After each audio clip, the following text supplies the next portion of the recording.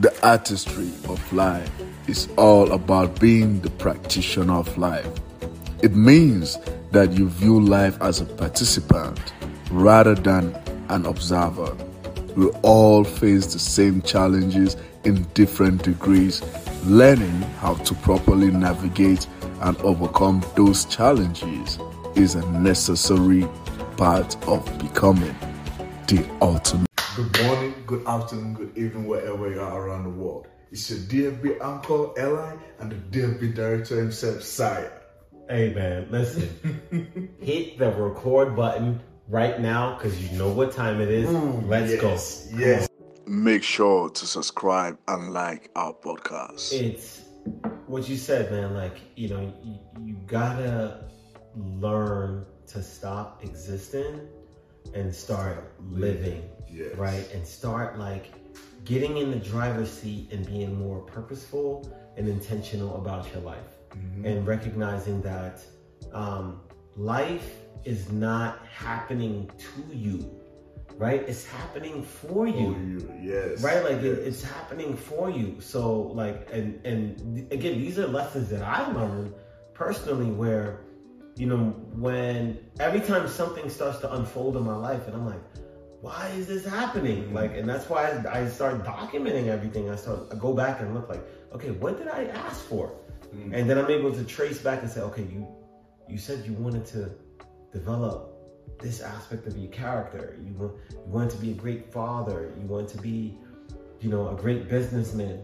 You wanted to be, a great coach, right? Like, you want to be a great, fitness and nutritional development. Like all the things that I asked for, right? Like when life says, okay, wish granted, then it starts to orchestrate itself. Yeah. Like I guess maybe like consciously, I'm not expecting things to just start happening that quickly or in a certain fashion because we tend to look for it. Like me personally, I may be looking for it a specific way, and life is like, no, I'm not gonna happen that way. I'm gonna happen the way I want it to happen. Yes. And here you go. Yes. Wish granted.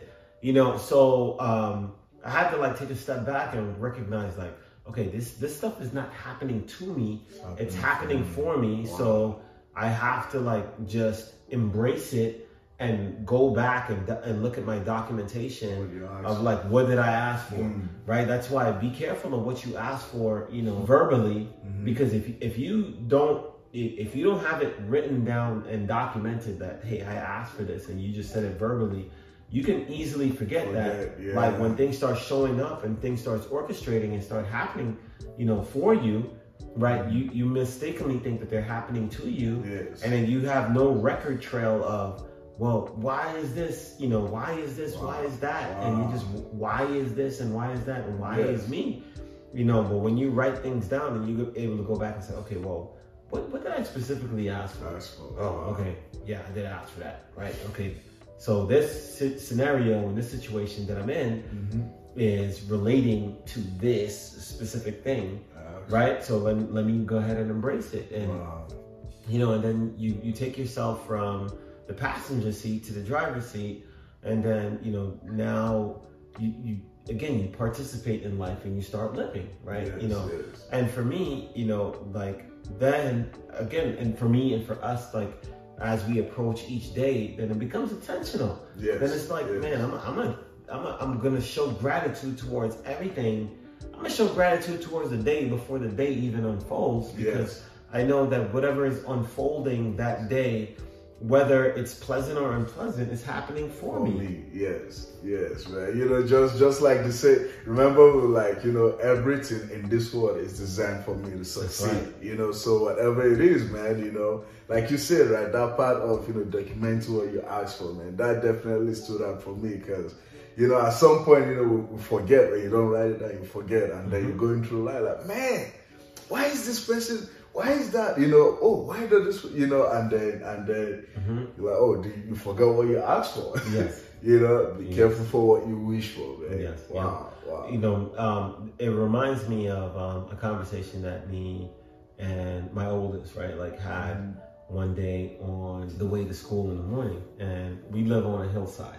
So as soon as we come out, there's a hillside, then you kind of go slightly up the hill. As you get to the top of the hill, you look straight ahead. There's a valley, there's a lake, and then there's a mountain right behind it, right? So every morning at this particular time of the year, there's the clouds, or like the dew kind of drops, right? The precipitation comes down, so then you see like the clouds, like the fog, right? And then there's a level where all the fog exists, and then you look higher than the top of the mountain, and there's fog, and then right beneath that is a lake, right? And it's first thing in the morning. It's like 8 o'clock in the morning, so it's kind of very peaceful and serene. Yes. And I remember, and we see this every morning, like go out, and then we drive that route. So one morning I asked him, I said, look over there, he looked. I said, what do you see? And he goes, I see water, I see trees, and he's like, I don't know, that's it. And I remember thinking, because this was lessons, I had a cheat code because I used the lessons that I learned from my little one, a few days prior, because of just how they were just immersed in life, right?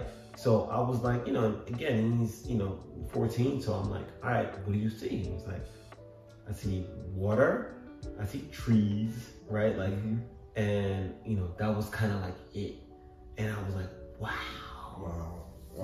Because if you see this view, it is like magical, right? Like it's something that there's a famous painter like by the name of Bob Ross.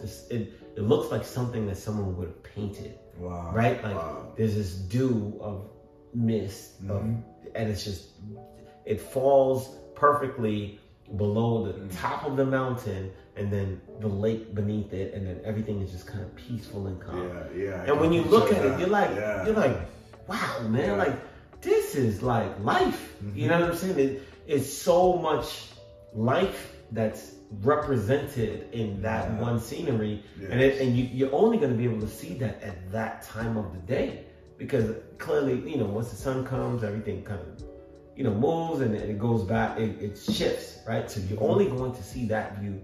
And I'm like, man. And so I remember just going into thought, like, how many people actually look at this? Right? But don't see it. It's a lot. Right? Like, so then, so now what does that look like in life? How you can look at opportunities, you can look at success, you could look at, just something that's positive. You can look at something that's working in your favor and not see it at all. Right? So what does that say about the eyes, man? Not everything that you look at, you see. Yes, man. Wow, that is everything, man. That is everything. Kind of remind, like, as we were describing that scenery, it reminds me of my drive all the way to work, very early in the morning. The same thing, man. Very beautiful, and I'm driving like, wow, I can't even see my front, but I'm like, okay, I can't, that is, it's like I'm driving in the cloud, or something like that, right?